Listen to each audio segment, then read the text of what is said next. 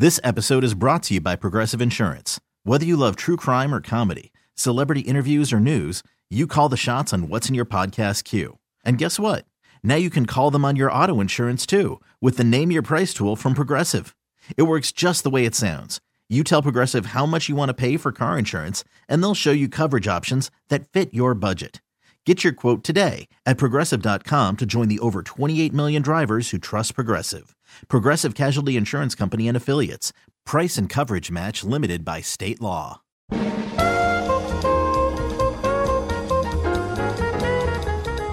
Welcome to Synapse, think tank of the air, featuring influencers, creatives, and thought leaders in the Twin Cities.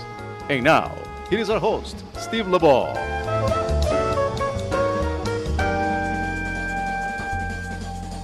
And welcome to Synapse, Think Tank of the Air. I'm your host, Steve LeBeau, and we have three gentlemen today. This is our first all-male program. I hope we won't get any criticism for this. But we have two men that are running organizations that sound a lot alike, and they have kind of a similar purpose in general, too. We have Dario Otero with YouthLens 360, and to match that up, we have Chad Caruthers from 360 Journalism. So you see what we're doing there? And then wearing the shirt, taking sides, YouthLens 360 is Devante Lowe, who is a student of sorts. So we're here. Well, why don't you start with you, Dario, and tell me how you got to be the head honcho of YouthLens 360. Yeah, YouthLens 360 is really a culmination of many things that I've done in my life.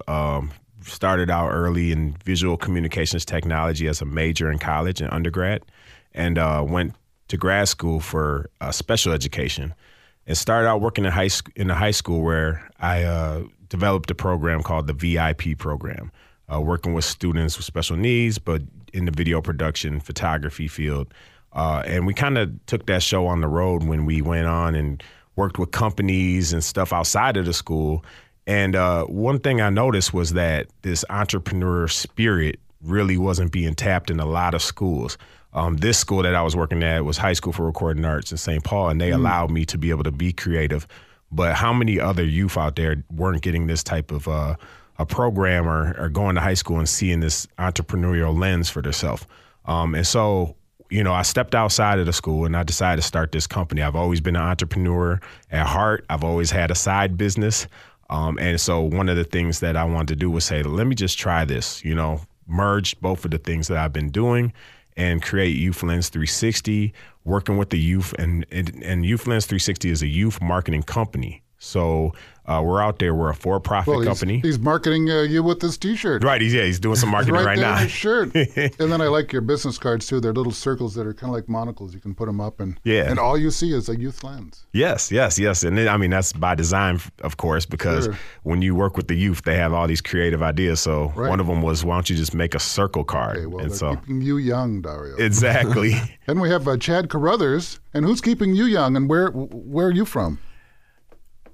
I want to start out by saying that you mentioned monocle, and I've always wanted to have a monocle. So I'm really sidetracked now thinking about a monocle and all the cool things I could do with one of those. But yeah, I'm Chad Caruthers. I'm the Executive Director of 360 Journalism, which in a sentence, 360 is a journalism outreach program for high school students, and we focus on underrepresented populations. We've evolved a lot in the last few years. We've been around for about 20 years here in the Twin Cities, here at St. Thomas, I should say. How did I get to where I am today? I've been at 360 for about 4 years. And like Dario here, it's kind of a culmination of some things, or maybe not a culmination, but at least a combination of a lot of the things I've done in my life. So I have an undergraduate degree in journalism and have done a lot of communication and marketing things through the years. As I was finishing graduate school here at the U, I got involved in the nonprofit sector as a volunteer. And one thing led to another in the nonprofit sector, and here I am at 360 as the executive director, and it's been great. It still is great. A big part of why I got to where I am today in this area is I moved to Minnesota about 17 years ago. From California. I grew up in St. Louis and then moved out to California for 8 years. You just can't make up your mind. No, but I've been here 17 years. Oh, well, that's and I only have so many years. So. this is a pretty good chunk right here. So, but one thing I noticed, and this was a while back, was that, the people you saw on the street here were a lot different than the people I saw in California and that I grew up with. It was much more diverse in those two other places. And when I got here, I didn't see it. And, I've always been passionate about urban education and some other issues. So to be honest with you, at that point in time, I kind of sought out some diversity. I got involved volunteering at a Somali charter school back then, which was great. I'd never seen a Somali person in my life at that time. And again, when we get to where I am today, there are all sorts of different factors, and that's one of them. So, Well, and I should say, my daughter went to your program, so that's what got her where she is today. Oh, wow. We love to hear that. She's a college graduate. She's actually headed towards Japan. She's going to try to get a job in Tokyo. Wow, that's very cool. So that is good luck to her. Anyway, I know. Good luck. Everybody knock on wood. Yeah. So, Devante, Yeah. your turn. Oh, well. Who are you? Where'd you come from? And why are you wearing that T-shirt? Well, I'm Devante Lowe. I came from my mother originally, You got back to the source. Yeah, well, I guess I'll start out by saying how I got connected with Dario and YouthLens 360. I got connected with Dario through a good friend of mine. I met him in high school, and I've known him a while now. And basically, I believe it was a photo shoot or something with photography. And so that's kind of how we got linked in. And then ever since then, he's kind of just taken me under his wing. And, I had that passion to want to learn. So I've just been working with him. I've done a few things with Dario. I did the Minnesota C700 State Project. What's that? That is basically, it's a training module for companies on how to interview individuals with disabilities. So how to not ask entrapping questions and stuff like that. Stupid. Yeah, stuff like that. Cover their P's and Q's. So, so what's your business idea? My business idea for myself is kind of the same vision, working with youth. I want to start a business of my own, working with youth, underprivileged youth, homeless youth, youth who really, haven't had that fair, square opportunity, chance at life. So I want to do something to give back to the community and to help others. I feel like my voice is the most powerful gift I have, and it'd be a waste not to use it for the right reasons. That's true. But what's your revenue model? Revenue model? Yeah. Man, I got to get that one together. Because I know we're here with the nonprofit. Yeah. 360 Journalism. And Dario, what are you, a nonprofit or a for-profit? I'm a for-profit, okay. and one of the things so you got that capitalism going for you. Yeah, definitely. And, a lot of people tell me I should be a nonprofit because I work with youth and I'm trying to bring them into a space of entrepreneurship, but I think they need to see me go through the struggle and go through the, the fight to be an entrepreneur, and that a lot of that is staying for profit. If Dario can do it, yeah. And with Devante, it's just introducing him to a lot of different things to see which one caught on. And one of the things that happened with the C700 project was he was able to do voiceover work, never doing that before, and realizing that his voice was very powerful. He said, "I need to design something around this for youth in my community to be able to have this experience." And so that's really. It's not at a stage where he has a revenue model because he's really in the design stage. Yeah, I'm in the design. I'm trying to figure out really. That's a good line. I'm in the design stage. Under construction. Pre-revenue. I've been saying it for 20 years. When I first sparked the idea of it, I wanted it to be nonprofit, but you got to have some type of revenue sometimes to keep yourself afloat, especially if you want to do things that are going to give back to people, you got to have some source of income. So. Well, Synapse is the same thing. A lot of people tell us that we should be a nonprofit. But then I talked to a guy at the Bush Foundation. He goes, there are so many nonprofits in the Twin Cities, Minnesota, that we don't need another one. But you slipped in. You were grandfathered in, Chad. You joined a nonprofit, so it wasn't up to you whether to start it. But you've got some pretty strong supporters. We do. And, foremost, we're at the University of St. Thomas. So they not only provide seed money for our budget every year, but also space and all the terrific resources they have at the university, both from a program perspective and what we can offer our students. We're very intentional about them really getting a better understanding of the college experience and process. And they have a good journalism school over there. They do have a good journalism school, so we love to use the expertise, not to mention the equipment that is available to us at St. Thomas. Are you using that microphone right now? Exactly. But yeah, we do have a lot of longtime terrific supporters, and it's interesting to hear you guys talk about the nonprofit versus the for-profit. And I've never run a for-profit business. I've worked for them. I've never run one. I've run 2 nonprofits. And I think one thing, a lot of misperception is that a nonprofit can't make a profit, and that's not true. But they just don't pay taxes. It can be harder. Yeah, you're right. You're right. But you're also right. There are a ton of nonprofits here in this area, and there is also a lot of terrific philanthropic support. But at the end of the day, what it means is there's a lot of competition for those dollars. So, and I think you guys know this, or you'll learn this, that some sort of blend of, if you are a nonprofit, of the actual philanthropic money, but also having steady revenue streams as part of your budget every year is really important. But then the thing that I like about both of your organizations is the productivity, the hands-on, let's do stuff, let's make stuff. I mean, that's what I like about journalism. I mean, that's where I've spent my career. You're either taking a blank tape and filling it up, or taking a blank page and filling it up, and you're communicating to people. So it's you're manufacturing, you're getting something across. Too much of education, I think, is just sitting in your desk staring at somebody talking at you. Yeah, I don't think education in the future is going to even be in brick and mortar buildings. There'll be some component of that, but I think the more that we can get these youth outside of the school building into the real world, we'll see a difference in education. I think that's what needs to happen, is just real world learning. I mean, I know for me, for instance, like when I was a student, well, I'm still a student now, I'm onto the college field, but what really helped me, or what really motivated me to be good in school and to do good is like just hands-on, actually doing stuff and feeling that accomplishment feeling, like you get what you put in out of this. So, and it makes things practical. I mean, for a lot of my studies, it's like, well, why are we studying this? What are you going to do with it?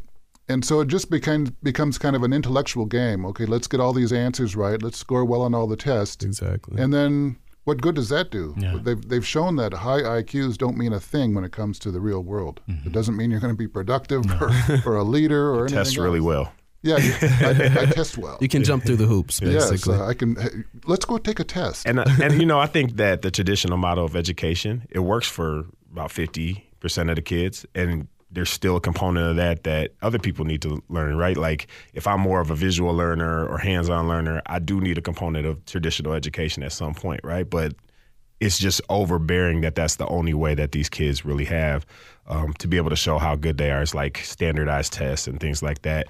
And so creating programs like 360 Journalism and YouthLens 360 for people to have an outlet or to see, what it's like to go out there and really have an experience that you can apply, like you said, to your real life.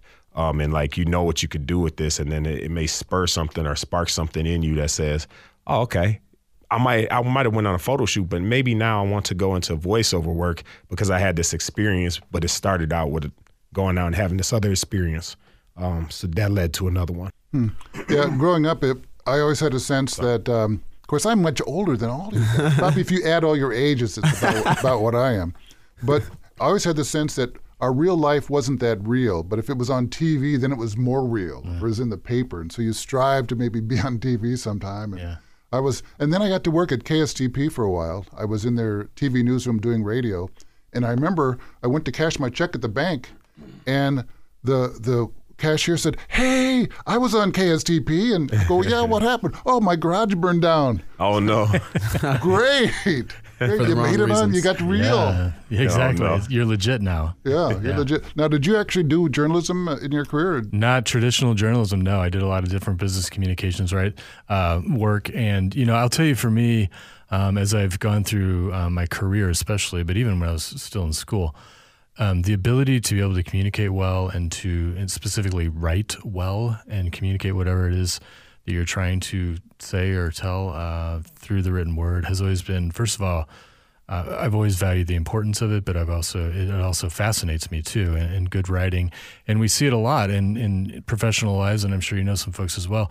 Through email, we get to see how everybody writes these days, and it's not always pretty, right? And it's not always correlated to how intelligent a person is.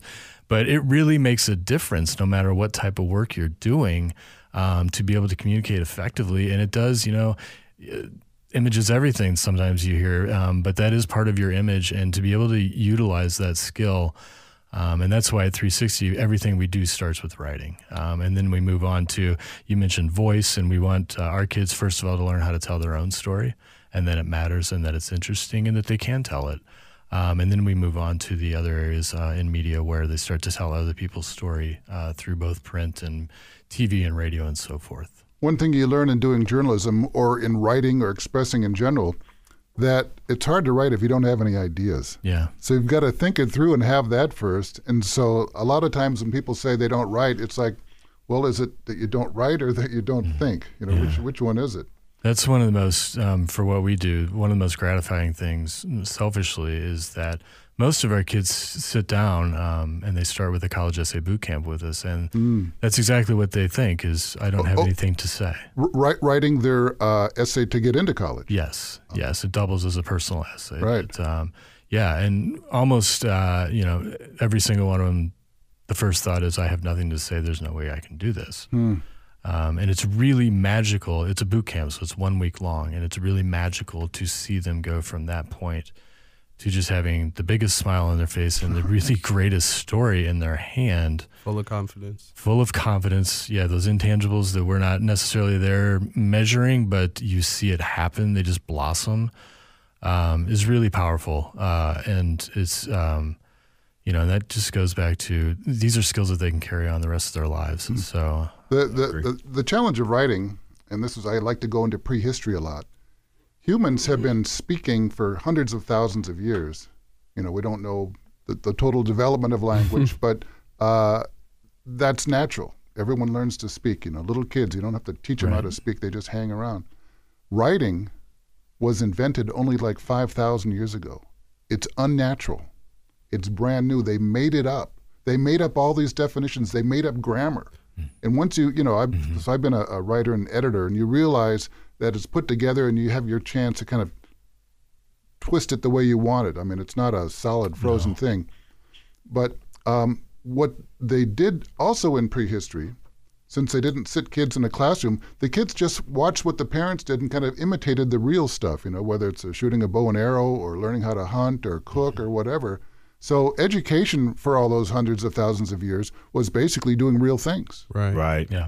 I always look at it like at some point way back then, somebody knew something and then somebody else wanted to know what they knew.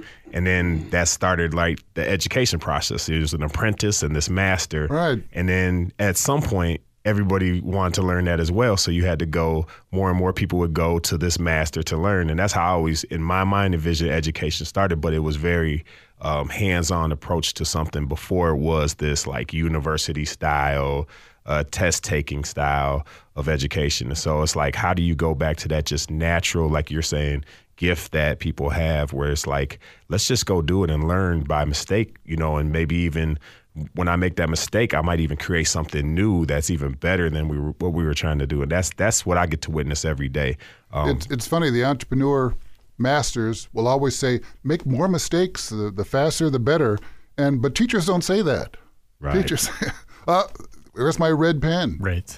Yeah, that's true. Get all that stuff. And we're going to take a break here in a second, but I wanted to say, I was an adjunct for a while at St. Thomas in the journalism department.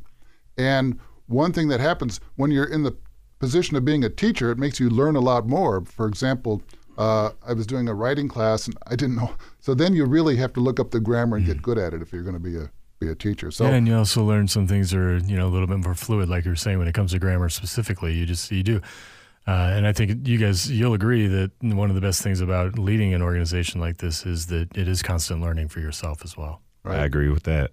You learn, you make mistakes, and then you make it up. You keep on going. We're here talking with a couple of 360 people. We have David Otero from YouthLens 360 and Chad Caruthers, the Executive Director of 360 Journalism, and a devotee to YouthLens 360, Devante Lowe. We'll be back right after this. Synapse, think tank of the year. We'll be back in a moment.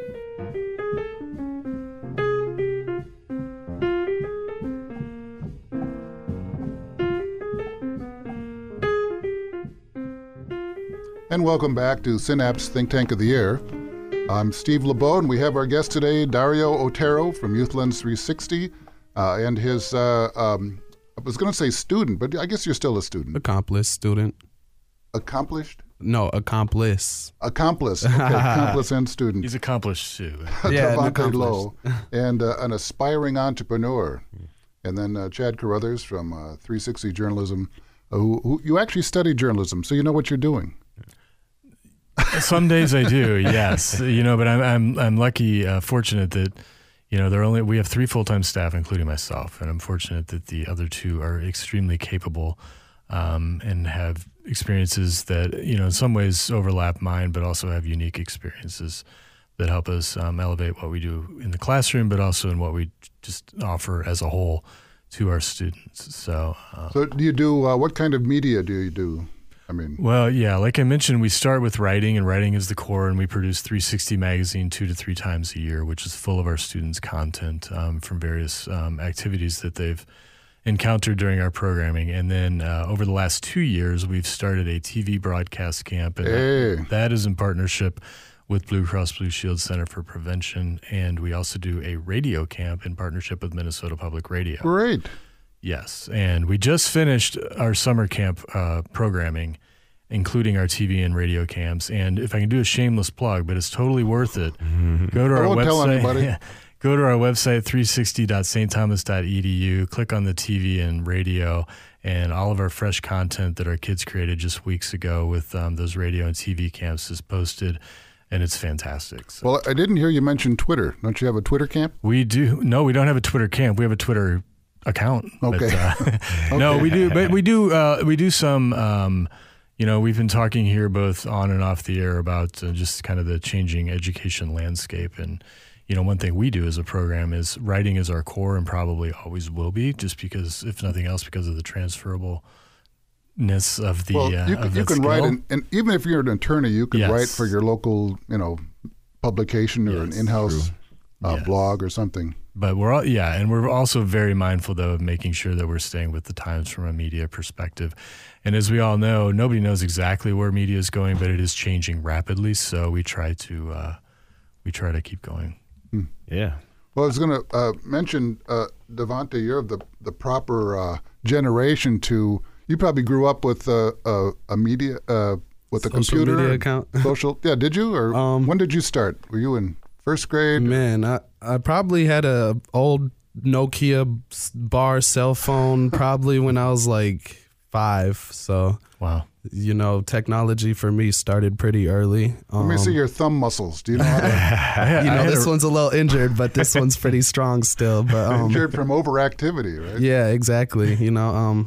I don't know. Technology has definitely grown and is definitely surpassed where I grew up with it, and I only see it progressing much, much more. I mean, like my daughter's 2 years old, and she knows how to operate a cell phone. So it's just, oh my gosh, it's insane, so. It's kind of weird. You just hand the phone to them or they take it, one of the two, and they just start using it and they know how to use it. Exactly. Well, I'll tell you a story. My mom put me in a text chain last night with my aunt, my father, and my son, who is 9. And so he has a cell phone. He just got one for his birthday. If that's wrong or right, I don't know. People will probably criticize me for that. But all of a sudden, I see him respond at like 10:30 at night. And I'm like, what is he doing in the text chain? He's supposed to be asleep. I bust in the room, and sure enough, he's on the phone. And I'm like, go to bed. That's so funny. It slipped out. That's an amateur mistake. Yeah. So do you talk to people in person, Devante? I mean, do you?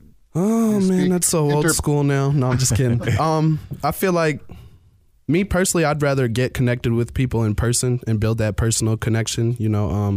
There's nothing like that when you create an experience with somebody in actual like reality instead of over social media. I think too many things get misconstrued, and there's too many concepts people have on certain things and views, and like it just gets messed up along the way. So I prefer personal connections. Well, a big part of communication is miscommunication. Exactly. Yeah. So I don't know how many times I've been in some sort of email back and forth with people, and then I just pick up the phone and say, hey, can we talk? We can clear this up in about 30 seconds if I get to ask a question or two without waiting for an email. Absolutely. Yeah. One of the things that we've been able to do at YouthLens 360 is create positive media. So a lot of the communities that are challenged and going through challenges have a lot of negative media coming out of them. And that's part of the mainstream pride. Right. And a lot of the focus on those communities and the lens that's on that community constantly makes it seem as though that's all that happens in certain communities, right? And so we actually pitched to the city of Minneapolis ideas around creating positive music videos and positive content. And so that's something that we're working on now is like, how do we create more images that can be shared on social media, shared to the younger generation, right? Like the 6th, 7th, 8th graders that have so much negative stuff coming at them daily on their social media. They're all going home from school with their tablets and they're not doing homework. So it's like if the school's giving you this media device and we think that they're just going home and they're just learning, they are learning, but they're learning a lot of stuff from the news sources, from even just negative media that's coming to them constantly. How can we jump in there with some positive stuff that can be shared as well? Right, because the consumption, I read recently that they predict that 87% of media consumption will be audio and video. So sorry, books. Hey, yeah, and sorry, newspapers, right? But, I'm surprised it's not already up there already. To be honest with you, it's we get print newspapers in front of our kids all the time, and it's very, very few of them have ever experienced that before. So crazy. It's when I read the difference between a newspaper and reading online is that you see a lot of stuff you don't see online because they'll put something in front of you based on some algorithm that thinks, oh, this is what Steve wants to look at. So we'll just push it up in front of his face and not let him browse through all these things that who knows, I might be interested in but never thought of before. Yeah, exactly. They only know big data only knows the things that you thought of before. Yeah, and I think, I read newspapers extensively all my life, really. But, I would say that a great deal of what I have learned is through reading print and newspapers. And a lot of it's for the reason you say. I had my, areas of interest that I would always go to. But then, of course, as you're flipping the pages, you're walking over some other things that maybe you didn't know you had an interest in, but the headline catches your eye and you read it and you learn something about your community or whatever else that you may not have online. It may not have crossed your eyes and you never would have gone there. Right. I in fact, one of my nerd activities as not even as a child but as an adult is to go to the library. And the downtown Minneapolis library used to have all these new book bins, and so I'd go around and look at all the new books, whatever category it was. I wasn't big on fiction, but all the different nonfiction types of things. And I would maybe check out 6 and kind of pour through them, not read them cover to cover, but you'd find out a lot of interesting things. But I never would have known them otherwise. Of course, now I have all the books, book files, books on PDF in my computer. So I don't go to the library anymore. Yeah, it's too bad. I don't think I'll ever get tired of books. You like books? I love reading. Ever since like the 5th grade, I've read at a college level, so it's like been a good thing for me. What kind of books? I like all types of books. I'd say more mystery, fiction kind of stuff. But I love reading books that teach me new things as well. Mm-hmm. Like I'm sure this is such a cliche book. Everybody has this book, The Art of War. I have that at home, sure. so I picked that up. Sun Tzu or? Yep. Something like that. I'm not going to try to. I thought I'd be brave. It's a hard book to read, definitely, though. It has some $50 words in there like we were talking about, but yeah. Well, you need a $100 dictionary. So you get through that stuff. Google. Yeah, or Google. Yeah. Google it. The thing I don't like about fiction, and this is the whole idea, I think, of Journalism 360's telling stories, or 360 journalism, telling stories, and I think, my theory is that the idea of a story is based on the structure of action, beginning, middle, and end. A does B. And so that's imprinted in our DNA because if we don't act, we don't survive. Right. And so the stories are like that. And the trouble is when the story's in a book, it takes 6-8 hours, who knows how long to read it. And I'm up all night reading because I got to find out what happens. Right, what happens next. Even a bad movie. What happens? I got to see what happens. You can't stand the cliffhanger. No. No. So, anyone here want to write a novel? I do. You do? Yep. I was actually starting a novel. It was called Justice's Journey. It was kind of like, I would say kind of like a biography, but not in the sense of telling the story of myself. It was through another character type thing. So I don't know what you would convey that as, but yeah. So, but basically, the novel is going to be about just a young kid born into this certain lifestyle, and then just kind of figuring it out from there. Has some ups and downs. I won't give you guys too much information. Just How does your life turn out? We'll see. Okay. I haven't. My book, my story's still being written, so we'll find out. Well, it's good that you're in control of your own story. Definitely. I believe everybody is in control of their own story. And, we all have that blank page on the other side, but what we do today determines what gets written on that page. So it's kind of fun and scary at the same time. Yeah, definitely. I mean, it's natural to wake up and just do the same thing over. Okay, just reprint that page yesterday. Yeah. I'll do that again. Worked out pretty good maybe then, change what's for dinner. Mm-hmm. I don't know. I get tired of stagnant, so I got to switch it up all the time. Well, how old are you? I'm only 23 years old. 23, okay. Yeah. Well, it's about my daughter. She's turning 24 in a couple of weeks. Yeah, I'll be 24 in November. So where did you go to school? I went to school, high school. I went to school Patrick Henry for 2 years, and then I moved out to Arizona. And then I went to school out there. I went to a school called Shadow Mountain, and then I didn't do too good, so I went to an alternative school. And then I'd say maybe like a year and a half, 2 years later, I ended up moving back here. And so where I'm at now is I'm currently studying for my GED. I have one more test, my math test. I take that on the 23rd, and then I'll be going to MCTC. Wow, good to get a plan. Yep, cool. Definitely. So you like to read, but now the math. Man, the math comes out. Math is the worst subject, so that's why I saved it for last. That's the one that needs the most work. That's why I teach journalism. Yeah, I think I was taking my first year math class on my third year of college, just trying, for the third time. So, well, I didn't. I took no math in college. Yeah, I had enough in high school, but I never liked it, and I was a bad influence on my daughter. She wasn't big on math either, but she went to a school where they didn't care. So.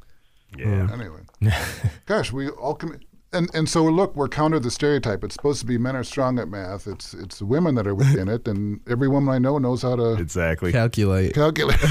Oh yeah, quicker than me. Very calculate. Oh wait, that's not what you meant. But no, I agree. I'm not saying anything. I'm not getting in trouble with this one. No, I'm not editing that out either. Right. Is this thing on? Wait a minute. The one thing I was mentioning in my previous job, I worked with a lot of young entrepreneurs, and it's so much fun to deal with people that are not of my age. Not that all older people are boring, but just most of them are. Yeah. The new creative ideas that they come with, just, it's amazing to me. Just even when we're doing business, right? So if we're sitting down with a client and, I have somebody like Devante with me and he understands social media to a certain level that a lot of other companies don't. He could give you ideas around the content that we're going to create for this company so that it can, show on social media the right way. Like that little bit of knowledge that he just has in him is amazing when you're sitting down with a client. It's something that the clients pay a lot of money to understand. So. Well, that's in your card, the youth perspective, right? Exactly. Looking at and so that I'm a big believer in that because every perspective is incomplete. Mm-hmm. There's a lot of, let's get an adult expert on youth and ask. Right. See what he has to say about what they're thinking. Yeah. Exactly. And ignore you. Well, I'm with you, though. It's not that adults are boring, but you get a lot of great energy and thoughts and ideas and everything else from young people. And definitely one of the favorite parts of my job is just being able to work with high school students. And, we're in the college setting as well, so getting to work with those kids as well, some too. Really, it gives you, first of all, people, you always hear negative things about millennials, and I don't see it at all with, you're a millennial. Yeah, I know. No offense. It's all right. But what I see is completely different from what the popular culture would have you believe. And the younger ones too, what are they, Gen Z, I think? Yeah, I think so. So do you make fun of the Gen Z? I do. I'm guilty, but I don't want to make fun of them. I want to just teach them to do better, Now, how would you characterize them? I mean, I agree that the millennial stereotype is wrong because working with young entrepreneurs, they're high achievers, they're diligent, they're out to do things. The one thing they have in common, and maybe you can tell me if you agree with this, they all want their businesses to have a strong social element. Right. And they think that it shouldn't be up to government to fix everything wrong in society. It should be up to them. So it's like business, a responsible business is the way to fix society rather than some government program. So I believe that. I believe that if you have a business and it's in the community, they definitely should have some serious involvement in impacting that community in positive ways, you know. I don't believe that, you know, like, for instance, say you have a restaurant on 38th in Chicago and, you know, there's something going on around the neighborhood, maybe go approach that yourself instead of calling your local police department or whatever. Not if it's going to put your life in danger or anything like that, but I'm just saying certain situations, you know, might be able to be handled through the community with the business partner or something like that. I agree with that. One of the reasons why I really wanted to do YouthLens 360 was the fact that I didn't see, you know, that entrepreneurial spirit in certain communities being, how could I say, tapped, right? Like, it's there. People understand entrepreneurship, you know, whether it's the hot dog stand or the lemonade stand on that, you know, but nobody's saying when they go to school that you have this intelligent mind and how could you start something that you know, in your community that you want to grow. And if you could start something in your community that you want to grow and make it self-sustainable, then like, what could you do to change the community for what you want it to be? You know, and that I saw probably generations ago, like with my great grandfather. I heard about these stories, but for some reason, at some point, you know, there was a change in that in certain communities, and people were split apart, and communities were, you know, split apart, and we see that effect today, where it's like it's still there in spirit, right? Like, but it's not nobody's cultivating that, you know, entrepreneurial spirit of these young people, and that's really what I wanted to do with YouthLens 360. Well, plus so much education, when it is career focused, it's on where are you going to get a job. Mm-hmm. And then I've talked to a lot of young entrepreneurs that graduated in 2008, and they said there were no jobs. We had to become entrepreneurs. There was no choice. And now there's a huge, huge percentage of the population, I'm not exactly sure, and they're basically freelancers, you know, the self-employed economy.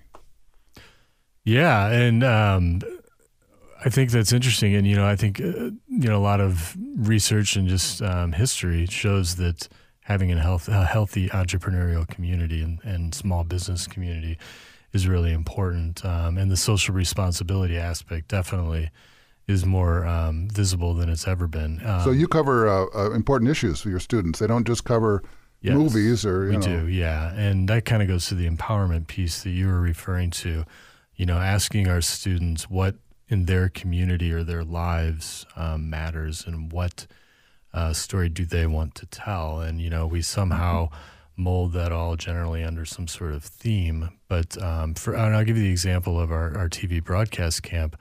All of those stories were around health equity and generally different health equity gaps. Or the lack thereof. Yeah, and some interesting initiatives to try to balance that out a little bit.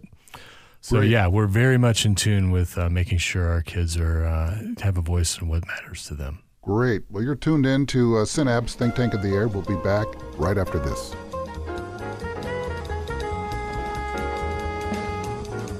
Synapse, Think Tank of the Air. We'll be back in a moment.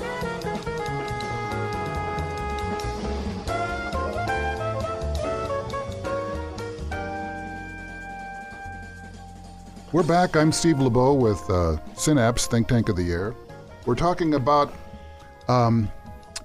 actually different modes of education, how to get these kids into something new besides the standard curriculum, which I don't think it's working at all. I mean, it seems to work when kids graduate, but then what do? You know? Mm-hmm. And then in the Twin Cities, they're even having trouble having kids graduate. Mm-hmm. So especially along the racial lines, you know, it's I think Minnesota is the worst in the nation for high school graduations, the achievement gap. So definitely we need to change somehow. I know I talked to one woman who said that they're looking for more practical ways to teach kids, and they pointed to the New Country Schoolhouse. Have you been to that down in southern Minnesota? I forget which town, but it's basically kids enroll there and they just take projects. They have projects to work on instead of, okay, you're going to take math at 10 and, English at 11. and then they learn whatever they need to learn. Okay, you have to write your business proposal. Well, there you need a little English, you need a little writing. You got to do your budget. Well, then there's the math come in. Oh, I'm going to make something out of wood. Well, then you've got to measure that, and twice measured, only once cut. That kind of talk. When you said New Country, it took me a second, but that's in Henderson, Minnesota, I believe. Henderson, that's right. I got trained there when I first came into education about project-based learning. Right, so that's the place. Yep, and Doug Thomas, I believe, was the director at the time, and Doug's just a great guy. School was amazing. We got to see like how project-based learning should happen, right? And I took a lot of my training back to the High School for Recording Arts, and that's when it was a project at the time to create the visual inclusion program that turned into what is still there now, which is youth in the special education field feeling like they have power when it comes to creating the media content at the school. So you have a really cool school with music studios in there. Well, the next step is everybody wants their photo shoot, they want their video shot to the music that they created, and that's happening at the High School for Recording Arts. And that was my experience, going through that project-based learning process that I learned. So you're talking about the excitement. We were talking earlier about confidence. I mean, what you have is engaged students, and that's the challenge in the regular classroom is that it's so boring. How do you get them engaged? I mean, that was my issue. Like, nothing was captivating enough to me. Nothing really stuck with me. It was all just cut and dry, just blah, blah, blah. Like Charlie Brown's teacher, like, wah, wah, wah, wah. We all know what that sounds like. I mean, for me, I wish that, when I went to high school, they would have taught me how to balance a checkbook or change a tire or, real life important. Not saying that math and English and all of these subjects aren't important, but more like realistic, everyday things that you encounter. Yeah, the practical application. Exactly. I mean, we all need to be taught how to add and so forth and so on, but what does that mean, And when you talk about project-based learning, going into a wood shop or whatever and then measuring twice and cutting once, that all feeds into each other. But, we've gotten to a point, at least when I was in school, where it was pretty much just sitting at the desk and listening to Charlie Brown's teacher or whoever it may have been. Well, and then in math, they had like sets and the new math. I don't know what you guys had. Yeah. But all these negative numbers and unreal numbers. I mean, yes. I've never dealt with those things in my life. Yeah, actually, I was back in St. Louis over the weekend, and one of my friends brought up the unreal number, and I was like, what? So, yeah, that's why I teach journalism again. So. If you want a challenge, go sit down with a third or fourth grader right now and try to learn math because they're learning it completely different now. It's so, very different. Is it applied or is it just I don't know what it is, but my son knows it, so it's working, but I'm still like, I'm lost. I can't help him at all. Daddy, help me with my math. And it's like I've been out of school for so long, I don't remember. Yeah, sorry, kid. Yeah, the way they're doing it now is definitely different. And I don't know why it has to change, but it changed for some reason, and they're doing it completely different. But it's like we said, it's like you got to relearn that just to be able to teach it. And I think that's what teachers have to do. It's like go out and learn something so that you can get into the minds of these young people and work with them, not teach them, but like facilitate a classroom of conversations, of questions, and let those students be able to tell you what they know. And then and that learning process, the exchange of education is what needs to happen versus like I'm the only person that knows about English right now in this classroom. I'm going to teach you this. And so if I would have went to a program like 360 journalism, who knows where I would have been. But I grew up in high school thinking I was a bad reader, bad writer, and I had a second chance and a blessing to go to college. It was really not supposed to happen, but when it happened, I had to relearn everything at the writer's lab. But I got to sit with people my age that were telling me, like, this is how you do this. This is how you do this. So I understood it. And I didn't learn how to write really and read really till college. That was a big challenge for me. I graduated out of high school with a 1.6 GPA. So it was like, but the only difference was I was going into this writer's lab with young people working with me, that kind of dove into like, well, what is your interest? What do you want to write about? I had never been asked that in high school. So you had your curiosity sparked. Definitely. And that's the key part of journalism. I mean, I went through a period in school, I think in 6th grade, where we had to think of questions about chapters, and I had the toughest time. And then I became an interviewer when I grew up, and I think questions left and right. Yeah. So it's, but it seems so abstract just to, at the end of a chapter, write a question. Yeah. It's not like a real person. Starts to develop that process of inquiry, I guess, Right. So, and then of course, in my days, in the 60s when I went to high school, they said question authority. So the first authorities we questioned were the teachers. Right. Of course, right. What are you doing? Yeah. So anyway, of course, maybe that's why I kind of identify sometimes with millennials, because they're kind of rebels too in a lot of ways. Yeah. Kind of you tell me, Devante, you grew up when 9/11 was happening, right? Wow. Yeah. So that set your framework for, okay, welcome to reality. Oh, man. I don't know. Me personally, I've always had problems with authority. That just goes from how I was raised. I was raised in like a single parent home, your typical dad wasn't around, stuff like that. So, I didn't really have that authoritative piece in my life. So when I went to school and there were teachers that were more by the book, I rebelled.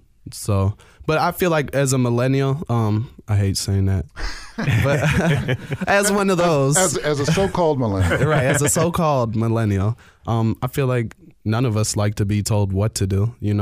I feel like maybe I know that I learn better, or I respect someone more from an older perspective, like someone Dario's age or your age, whatever. I respect them more as if like, you tell me not to do something, but then you educate me why. Not just because this is how it is and this is what I say.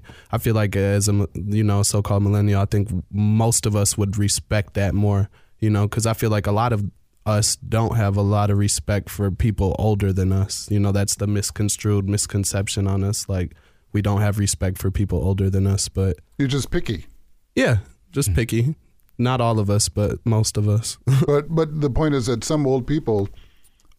do have wisdom to share. They definitely their life's do. experience. Yeah. If you sit down and talk to them, most of them don't speak up. You got to go to them. And you want to know what it is, honestly? It's with us, it's, you guys have lived so much life that you guys demand respect, and it's like, give us respect as well, like don't just think that we're below you and beneath you just because of our age and we don't know nothing. I don't know. I'm just speaking from a perspective. Well, we have at 360, we have, like I mentioned earlier, some great volunteers who really support our programming. And a lot of that is one-on-one with our students. And our students, I think, the last program year, 97% of our students are students of color. Many of them are recent immigrants. They're from all over the world. Last summer, 2017, we had students out of about 100 students. We had kids from 19 different countries. So it's a really diverse, group of kids. And we have these volunteers come into them, and we have several longtime and even retired journalists who are part of that volunteer pool. So the point is you have older white men sitting down with these young kids from all over the world who have completely different backgrounds. But over the time period, over the week and sometimes 2 weeks that they work together, first of all, the adults gain a lot out of that experience, and they know they will do that, and that's part of why they do it. But the kids, they have no idea what to think. You're sitting me down with this person. How is this going to work? Right. But they get exactly what you're saying, the wisdom and so forth as they go through that process. And not only from the technical training that the individual can offer the student, but just from a life skills and life story and just advice. It's really cool. It's just definitely one of those add-ons that you don't expect necessarily to going into the room, but then you come out and you're like, wow, that's pretty neat. I would presume some of those students spent years in a refugee camp. Yeah, exactly. Saw a lot more reality than definitely. you should by their young age. Yeah, it's unbelievable, some of the stories. And I'll plug our website again. Go on and look at the college essays, and you'll read a lot about them. What's interesting is if you ever walk into a school and you talk to a youth that's in a school setting and you ask them what their favorite subject is, they'll always tell you their favorite teacher. They'll never say like, oh, my favorite subject is this. They'll start to tell you about the teacher, the teacher's background, who they are and why they like them. He sits down with me or she sits down with me and has a conversation, and it's not just all about the subject, and so like when you hear that over and over and over, you start to realize that it is really about relationship building. Mm-hmm. And if a teacher were to walk in the school year this year and start out with having that just conversation around like, this is who I am and what I did this summer and what did you guys do, and start to build a relationship before diving into a subject, they'll end up making really good math students if that's the subject that they're teaching, just because of that relationship piece, right? That's so important. They say that about careers too. They say you don't quit a job, you quit a boss.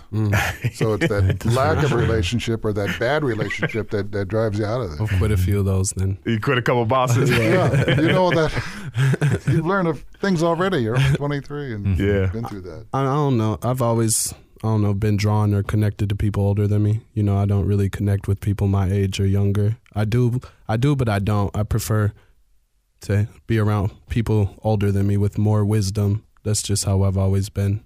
I feel like life experiences bring wisdom. You know, you're not just kissing up to us. No, I'm kidding.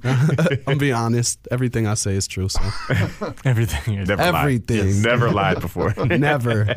That's good. Well, that's the kind of person you want to work with. Now, we haven't talked about where do you find your kids? Yeah. For both of you. I mean, where do you dig up young would-be journalists or would-be entrepreneurs? Do you want to do your commercials now? Go right ahead, Dario. For YouthLens 360, it's really interesting. I started out just knowing a core group of youth that I really had been working with, both in and out of school. So I found them, you know, trying to figure out still how to navigate the world, even though they had graduated high school. You know, what maybe they went to college for a year, but didn't really know if they wanted to do that because they were out in some, you know, country, you know, like really country college where they didn't feel like they had, you know, anybody that looked like them there. And so they would come back and then go back to the city schools like the MCTCs and stuff like that, but still weren't finding what they wanted to do. And I know them as, you know, very intelligent young people that were into entrepreneurship when they're in high school. And so just grabbing them back into entrepreneurship and what I was doing. So what kind of age range are you talking about? Yeah, so 14 to 24 is what YouthLens 360 work with. We work with a lot more of the high school age students in the school, or we'll create opportunities for them to come outside of the school building and do projects. But a lot of the youth that I work with are in that 18 to 24 range. We're going to business meetings. We're going to sit down with clients and figure out how to market their product and sit down and, you know. Devante, did you learn how to put on a tie?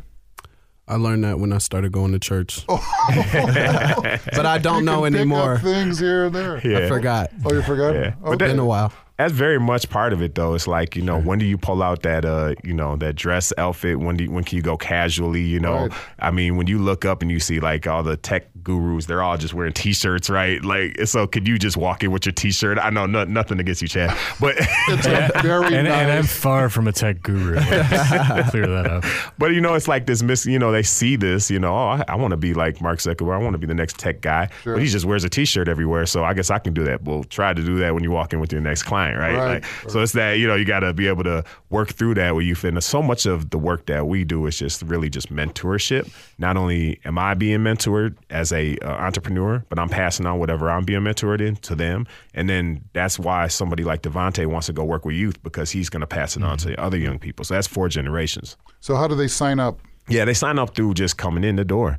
I'm at the Impact Hub. They sign up with their feet. Yeah, they sign up with their feet. So I'm at the Impact Hub downtown here in Minneapolis, the brand new Finnegan's and Impact Finnovation space. That's where your office is? Yes, our office is in there. And so like when you walk in there, you cannot walk into the Finnovation space without seeing our office. And that's done by design. We want to be there in a position where we're showing that, you know, a lot of these young people that are coming in there can work in this entrepreneur space, but also for the young people to think about, like, how can my company also have social impact? And so that's why that space is so important for our youth, to be able to walk in there, you know, walk over to Software for Good, for example, and talk to them about, you know, the next app that they want to design. You have Software for Good down the hall, you know, and all these app designers running around, and it's really an interesting opportunity for a lot of young people that may not have ever seen themselves going into technology. Now that gate is open, that door is open, just because of the people that are in that space. So there's a sense of collaboration, a sense of camaraderie, and but you can learn a lot casually more than you can learn sometimes in a formal situation. Yeah, and you're also talking about that access piece, and when you get into, you know, gaps of various types, and underrepresented populations and so forth, a lot of it, part of it at least, is just access and showing people what somebody else did and that they're capable of the same thing. And this is how that might look or how that might work is huge. How do you recruit young journalists? Well, I'm glad you asked. And I just want to clarify, too. I always dress for radio, so that's why. We get our kids from many different areas. They come from across the metro, the Twin Cities. We have a couple strong relationships with Harding High School on the east side of St. Paul, Cristo Rey over here in Minneapolis. Our engagement manager at 360, Bao Vang, is a Harding High School graduate.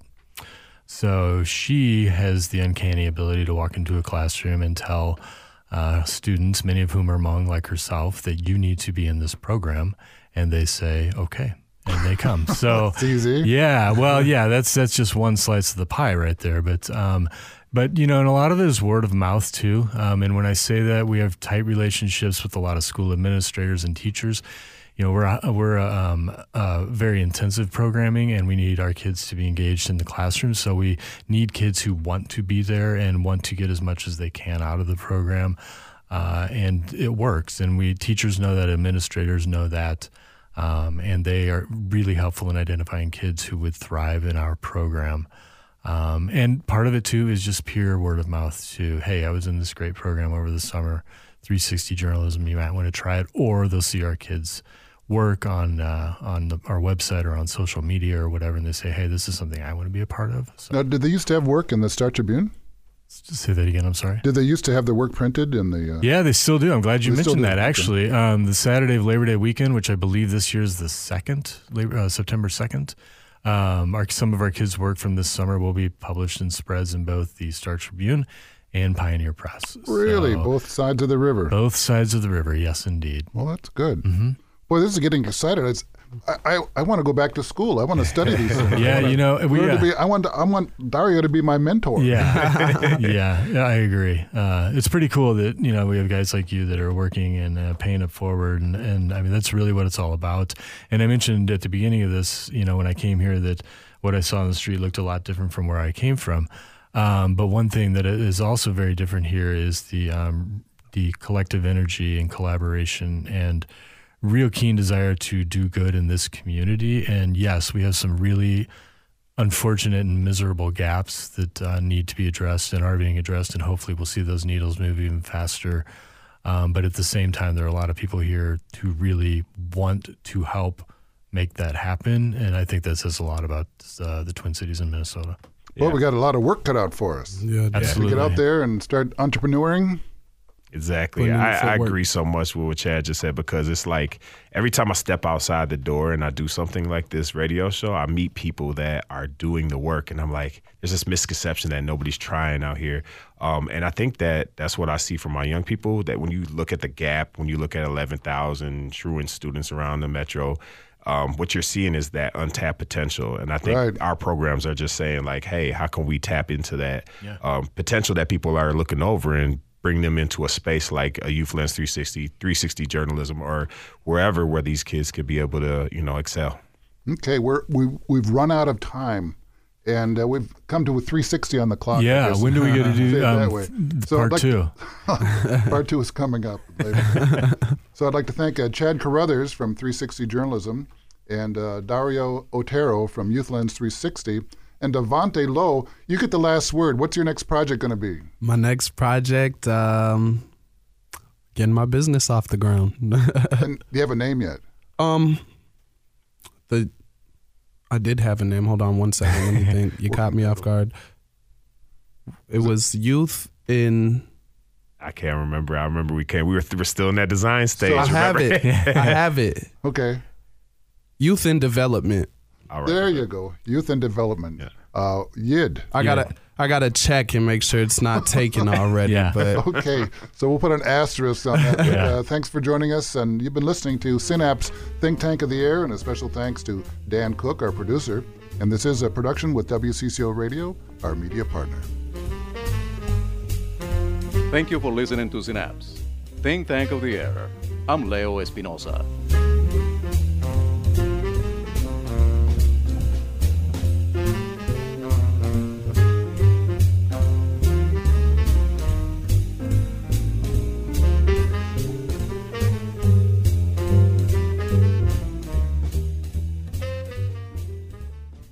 This episode is brought to you by Progressive Insurance. Whether you love true crime or comedy, celebrity interviews or news, you call the shots on what's in your podcast queue. And guess what?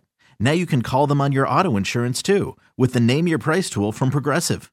It works just the way it sounds. You tell Progressive how much you want to pay for car insurance, and they'll show you coverage options that fit your budget. Get your quote today at Progressive.com to join the over 28 million drivers who trust Progressive. Progressive Casualty Insurance Company and Affiliates. Price and coverage match limited by state law.